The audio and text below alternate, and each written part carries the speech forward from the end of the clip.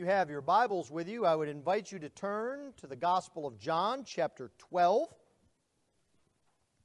As we continue our journey through this wonderful chapter, we still have plenty of time left in the Gospel of John, but the light is at the end of the tunnel for chapter 12. This week and next week, and we will be on to chapter 13. And there still is much that is very rich remaining to us in this wonderful gospel. This morning we take up a text in which John gives us some information about the unbelief of those who heard Jesus' teaching. You may recall that last week I said we heard the final public teaching words of our Lord before His crucifixion. And so now John begins to give us an explanation for our benefit of why Jesus' sermon, His words, do not result in mass conversions to Him. The unbelief that has taken a hold of God's people. And so if you would please give attention to the reading of God's holy word. For the word of the Lord is completely sufficient. The word of the Lord is completely authoritative. And the word of the Lord is completely inerrant. John chapter 12, beginning at verse 37. Though He had done so many signs before them, they still did not believe in Him, so that the word spoken by the prophet Isaiah might be fulfilled. Lord, who has believed what he heard from us, and to whom has the arm of the Lord been revealed? Therefore they could not believe. For again Isaiah said, He has blinded their eyes and hardened their heart, lest they see with their eyes, and understand with their heart, and turn, and I would heal them. Isaiah said these things because he saw His glory and spoke of Him. Nevertheless, many even of the authorities believed in Him. But for fear of the Pharisees, they did not confess it, so that they would not be put out of the synagogue. For they love the glory that comes from man more than the glory that comes from God. Thus far the reading of God's holy word. Let's pray for His blessing upon it.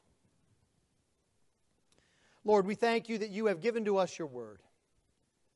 We thank You that Your word reveals You and Your purposes, Your character, and Your mission. And Lord, we pray this morning that You would open our eyes and by the power of Your Holy Spirit illuminate our minds and hearts, that we might indeed see the Lord Jesus Christ. And seeing Him, we might love Him all the more. This we pray in Christ's precious name. Amen. Well, we have been studying this Gospel of John for some time now. It's been more than a year, and as I've intimated, it's going to be more than a year for us to complete it. So we should know by now that this Gospel was written to show that Jesus is the Christ, and that we can have eternal life by believing in Him. But one of the other purposes of this Gospel is that John wrote it for early Christians, for the early church, to help them to explain their faith to others and to bring others to Jesus. So another purpose that John had in mind was to explain why so many Jews did not believe in their Messiah. We today take it for granted that the church is made up predominantly of Gentiles. But the Bible tells us that salvation is from the Jews. And so a question we might have is, why didn't they get it? Why didn't the Jews believe? And I think in that sense we can relate to that question, because we would ask ourselves, why don't more people believe in Jesus today? Why is it so difficult to bring someone to Jesus? What may seem so obvious to those of us who believe is not convincing to others. How could the people who saw Jesus do miracles that showed his deity, like raising Lazarus from the dead, not believe. John gives us insight here. It's not that they were not convinced. It was that they would not believe. The problem of unbelief is always a moral one, not an intellectual one. And so this morning from our text, we see three things about unbelief. First, we see blind eyes. Second, we see hard hearts. And third, we see wrong loves. That unbelief is described by eyes that are blind, hearts that are hard, and love that is set on the wrong things. Well, let's begin then by looking at the blind eyes of those who hear Jesus. The first thing that we see, not only from our text, but even from all that comes before our text, is that the evidence of who Jesus is there. Jesus did not hide who he was. He did not hide what he was coming to do. It's not as if it was a puzzle to be put together or a secret decoder ring was needed. It's not that he only spoke in whispers and hushes and on very rare occasions. No, we can think about all that Jesus taught in the gospel here. But all we really need to do is look right at this chapter. Jesus had just come into Jerusalem and been honored as a king. The crowd treated him as the coming Messiah, and he accepted it. He didn't correct them. As a matter of fact, his entrance was done in such a way to fulfill the prophecy of the Messiah king. Jesus then also taught that the only way to have life is to follow him, the Son of Man, who would be glorified. And he was explicit that he would be lifted up, and that what would follow from that was the judgment of the world, and that he would draw all peoples to himself. Jesus was very explicit. If there is a real myth here, it is the myth of Jesus as the good teacher who never claimed he was God. That's a myth. It's a myth perpetuated upon us by people who do not want to believe in him, who want to be far from God, who don't want to be under the King of Kings. And so they make Jesus into something he never claimed to be, a mild-mannered, of very weak opinions, not teaching, helpful person. Someone who could be dismissed, who could be left out in the waiting room. So let me ask you this. What do you believe about Jesus' teaching? Do you find yourself on occasions changing it to make it more acceptable to others around you? Do you change the way Jesus taught about marriage, or divorce, or love, or the Lord's Day, or theft, or adultery, or anything else, because it becomes more palatable to the world that surrounds you? You see, the evidence is clear to see. But it's not just Jesus' teaching we also have these clear signs. Jesus did more than teach. He'd given signs. John has laid out 7 significant signs for us. They're so significant that you will recall the first half of the book of John is called the book of signs. Now think about what Jesus had done.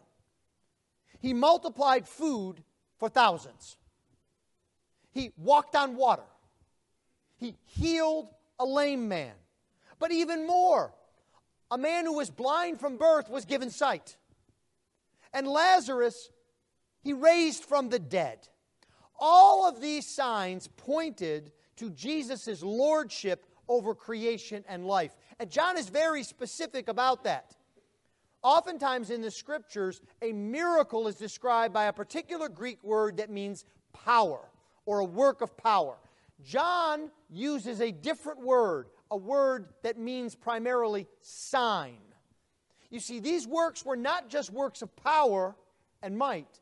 They pointed to who Jesus is. And that's significant. But John reminds us that we're not the only ones who saw these signs and heard this teaching.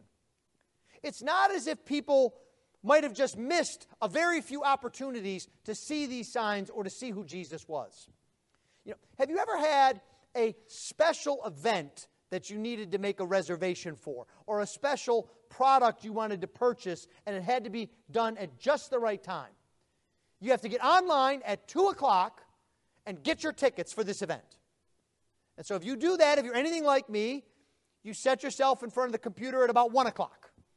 And you sit there and you're looking at that web page and you're refreshing it just to make sure it's working it. You go up and you look at the internet devices. The lights are all on. That's good. Everything looks, the power's on. It's not going to go off. All right, I'm ready. And then at 2 o'clock, you get ready to order your tickets. And then inevitably something happens. The website freezes. Or the power does go out. Or the internet decides to get flaky then. And you're furiously trying to make it work and refresh and go and open another browser and do it. And then at 2:03 you found out it's all sold out. You've missed everything. That was your one chance in the world and gone like that. I think sometimes that's what we think about Jesus. That if you weren't there at exactly the right moment, at exactly the right time, with everything aligned, you would just miss who Jesus was. But John tells us that's not the case. John says that Jesus had done so many signs. Not just many, so many. Now, how many is that? I'm sorry, I can't tell you. We don't know. But what we do know is that Jesus did many other signs beyond those that John recorded. He tells us that in chapter 20. And John tells us that if he recorded all of the things that Jesus did, the world would not be big enough to hold the books that would be required. Do you see signs of Jesus' work today? Do you look around and see the lives of people changed by Jesus? Do you look around the world and see how different it is in every way because of Jesus? Jesus' followers established hospitals, schools, charities. Jesus' followers established rights for women and children. Jesus' followers fought for the importance of life. Jesus' followers fought slavery. Everywhere you look, the signs of Jesus are seen. But John reminds us that didn't make a difference. Look with me at the second half of verse 37. They still did not believe in him. This is no surprise to us, but they willingly look away from the evidence, from what Jesus taught and what Jesus did. They were not convinced by the mountain of evidence. I think often we think that we can convince people to come to Jesus if we can just find that one more critical piece of evidence. That one argument that they haven't heard before. That one way that we can speak. And quite frankly, that puts an awful lot of pressure on us. As if we're the ones to blame if someone doesn't come to Jesus. Because we weren't effective enough in our apologetic. But it's always been the case for unbelief. That unbelievers look at a mountain of evidence and they look away. They don't want to believe. They don't want to be changed. They don't want to submit. It goes all the way back to the days of Moses. Moses wrote in Deuteronomy chapter 29, "The great trials that your eyes saw," he writes to the Israelites. Now remember what that is. That's 10 plagues. That's the death of all the firstborn. That's the parting of the Red Sea. These are no small things. These great trials that your eyes saw, the signs and those great wonders, but to this day the Lord has not given you a heart to understand or eyes to see, or ears to hear. It's what Isaiah says when John quotes him in verse 38. Lord, who has believed what he heard from us, and to whom has the arm of the Lord been revealed? This is a passage that comes from that great chapter in Isaiah, Isaiah 53, that lays out the wonders of the Messiah and the work that he will do and the salvation he will bring. And Isaiah says, who has believed our report?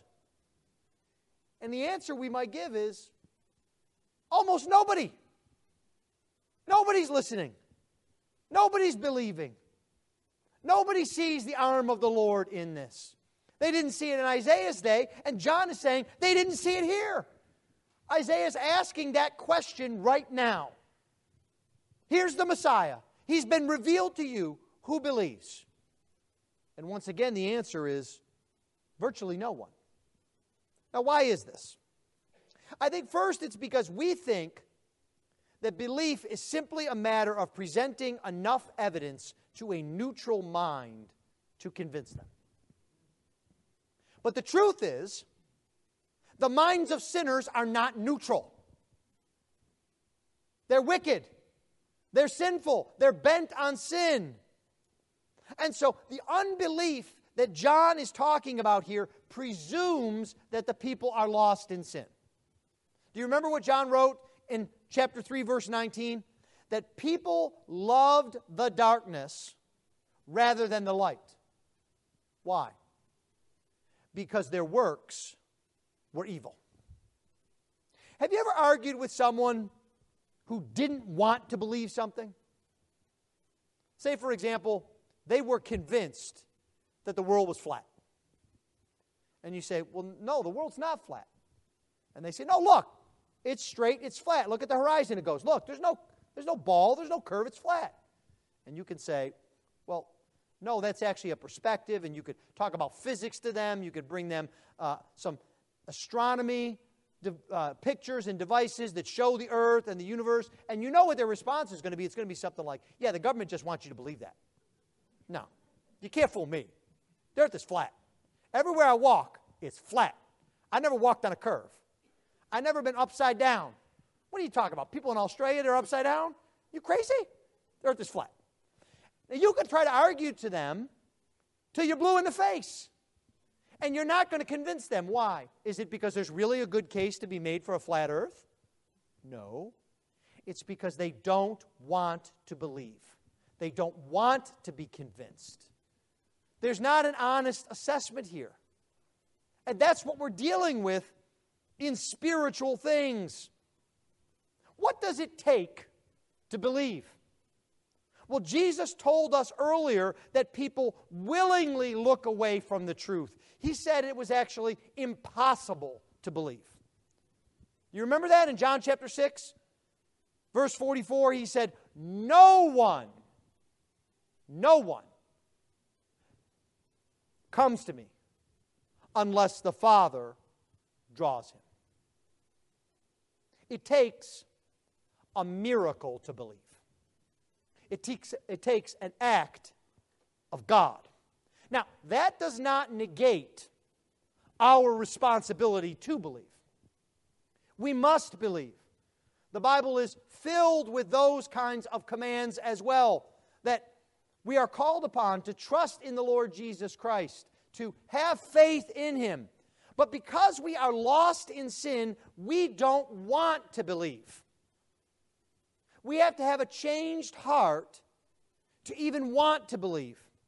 And our minds are darkened by sin. We don't see the benefit of believing. You can't explain to someone that if they believe in the Lord Jesus Christ, they'll live more joyful lives than they have before, more fulfilled lives than they have before, more generous lives than they have before. Their minds are darkened by sin. So what does that mean for our mission? It means we cannot rely on ourselves. Too many churches and too many Christians are convinced that what they need to do is draw the biggest crowds, have the perfect music, have impressive events, have persuasive benefits that people can get a hold of. But what Jesus is telling us here is that what matters is faithfulness, prayer, trusting the Lord to work where and when He will. Eyes that are blind. The second thing that John tells us that is a characteristic of unbelief are hard hearts. Now, John explains to us that unbelief is moral and not intellectual. It's not that people are not persuaded, they don't want to be persuaded. They've already made a choice and have committed themselves to self and sin. And so God is going to act as a result of that. God responds by hardening their hearts further. And this could not be clearer in the Bible.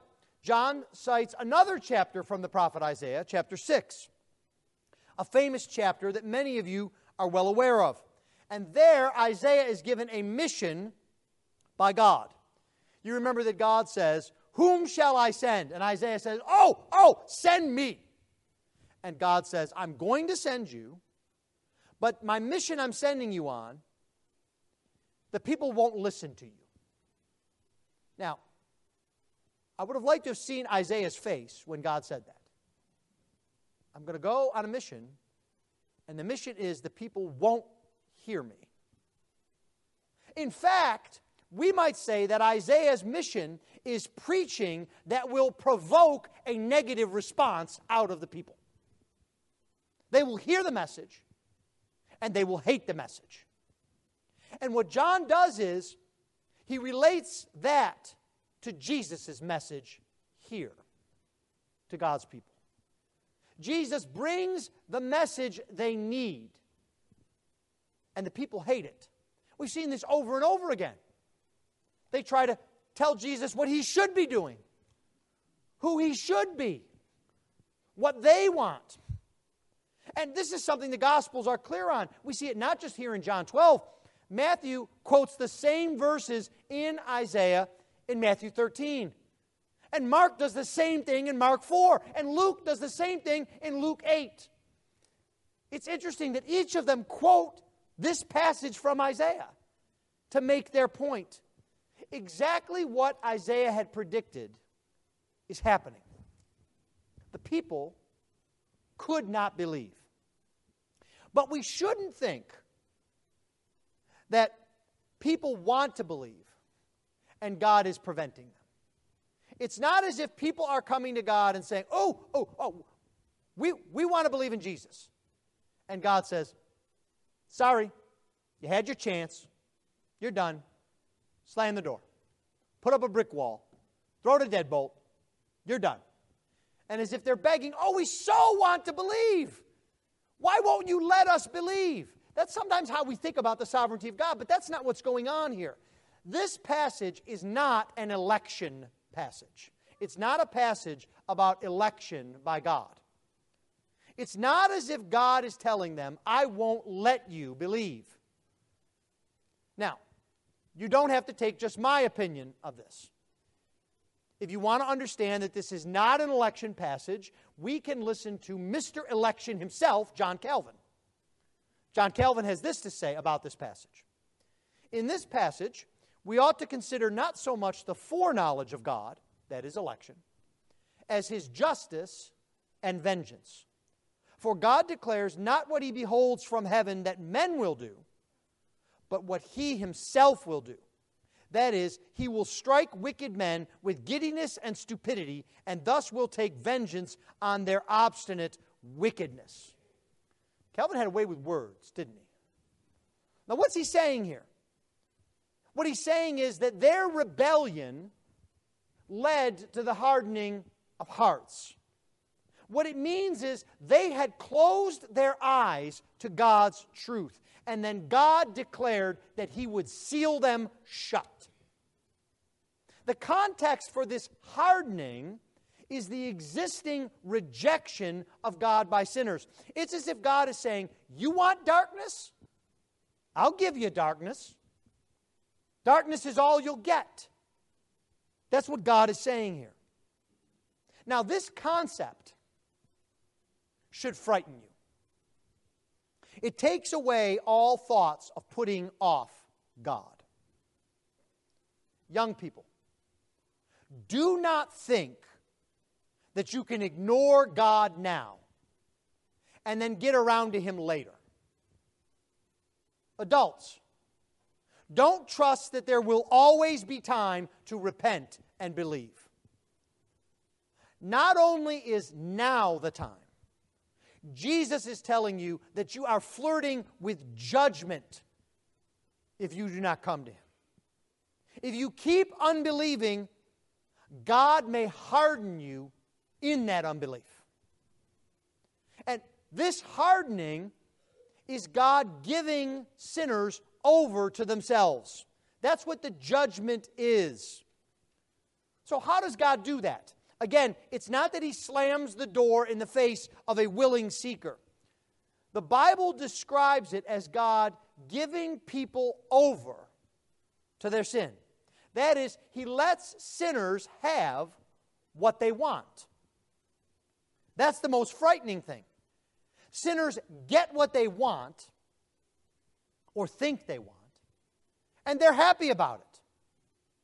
Paul tells us in Romans 1 that God gave them up to the lusts of their own heart, and they desired more and more sin, and got further and further from God.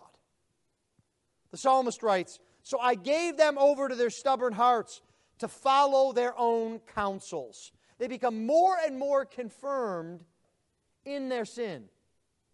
It's as if you had something in your ears and couldn't hear me. I know that's hard to imagine, but you couldn't hear me. And instead, you put noise-canceling earbuds in. And then you put over-the-top canceling earbuds in. And then you wrapped your head in a towel. Do you wonder why you would hear less and less and less? And you'd be less and less and less likely to be convinced? It's a willing action. It's a hardening. But that does not defeat God's purpose. You see, we might come to this and see a hardened people that God hardens. What's God doing? He's going to lose them. No. It's a part of His larger plan. You see, what John will tell us, and Paul will lay forth in all of his letters, is that the blinding of the Jews led to bring the gospel to the Gentiles. And so the church has exploded. And Paul will tell us that even that serves the purpose of God's people, the Jews. He tells us in Romans 11 that what that does is it provokes the Jews to jealousy and gives God an audience, if you will, with the Jews again. This is all a part of God's plan. You and I are evidence of God's sovereign control. Gentiles who have come to believe in Jesus. But the gospel is a two-edged sword. It brings life to those who believe, and it brings judgment on unbelief. So what will you do today? Will you hear the call of Jesus and believe? Or will you reject Him, put Him off, and risk the judgment of God? Well, we've already seen that unbelief is rooted in sin. Sin also makes us love the wrong things. Unbelief flows from the love of the wrong things. We love self more than God. We love darkness, not light. And John shows us this explicitly in verses 42 and 43. He writes, "Nevertheless, many even of the authorities believed in Him, but for fear of the Pharisees they did not confess it, so that they would not be put out of the synagogue. For they love the glory that comes from man more than the glory that comes from God." Now this is another instance, we've seen this before, of John describing belief or faith in quotes. It's just intellectual assent. There's no depth to this. It will not survive. It's like the seed that was planted in shallow ground. It springs up, but it withers away. These people here are willing to assent to Jesus, to agree with Him, to say, Jesus makes some good points. I like the way he interpreted the Old Testament. But they're not willing to trust him. And that, beloved, is the essence of faith. Trusting Jesus. They wanted the praise of men more than they wanted to trust Jesus. They were afraid of what would happen if they publicly identified with Jesus. That's the definition of not trusting Jesus. That's not real trust. So what does it mean to truly believe? What John is telling us here is that an essential part of that is to be willing to publicly confess Christ. Stand up and be counted. To be a part of God's people. To confess that Jesus is Lord. Jesus comments about this in Matthew chapter 10. It's actually a quite frightening verse again. So everyone who acknowledges me before men, I will also acknowledge before my Father who is in heaven. But whoever denies me before men, I also will deny before my Father. Do you hear that? That should be enough to make us shudder a little. And at least take a personal inventory about how public we are about our faith. But the question you should ask yourself is, what matters more to you? What matters more to you today? Is it the praise of friends at school? Is it a promotion at work? Are you deliberately vague about your relationship with Jesus? When someone comes and talks to you, do you say, well, yeah, I'm a spiritual person? Or, yeah, I go to church? Or do you confess that Jesus is your Savior? Do you want to hear from others in the world, we affirm you, we support you? Or do you want to hear, well done, good and faithful servant? Calvin again has a wonderful statement on this. He says, can anything be more foolish than to prefer the silly applause of men to the judgment of God? And so the question comes, do you love Jesus? If you do, you are faced with a choice. Jesus said you cannot serve two masters. Now, it's certainly true of God and money, but it's true of much more than that as well. What you love says a lot about your heart. What you are fixed upon. And what we need to do is fix our hearts and our eyes on Jesus. We need to have eyes to see Jesus. Isaiah did. There's this very interesting statement in verse 41. It's so interesting that if you read this passage too quickly, you'll miss it. John writes, Isaiah said these things because he saw his glory and spoke of him. Now, do you remember what Isaiah is saying? You remember this famous chapter, Isaiah 6? In the year that King Uzziah died, I saw the Lord sitting upon a throne, high and lifted up, and the train of his robe filled the temple. Above him stood the seraphim. Each had 6 wings. With 2 he covered his face, with 2 he covered his feet, and with 2 he flew. And as one called to another, he said, Holy, holy, holy is the Lord of hosts. The whole earth is full of his glory. Do you see what John's saying here in verse 41? Isaiah is talking about Jesus. He saw Jesus. Jesus is the glory of God. Jesus is the representation of God. Jesus is the revelation of God, both in the Old and New Testaments. John is saying that Isaiah saw Jesus on the throne. He saw Jesus' glory. And so the question I ask is, do you? Because if you see Jesus' glory, you can't have a blind eye. You can't have a hard heart. You're struck by the glory of the Messiah. And all you want to do is love him and serve him. God is not surprised by unbelief. He knows the hearts of sinners. He knows that it's only by a miracle of regeneration that the dead can live and the blind can see. And He also knows that sinners are under judgment for their unbelief. And so He warns you today that He can let you go your own way. That sounds good at first, but it's truly frightening. There is nothing worse than being left to yourself.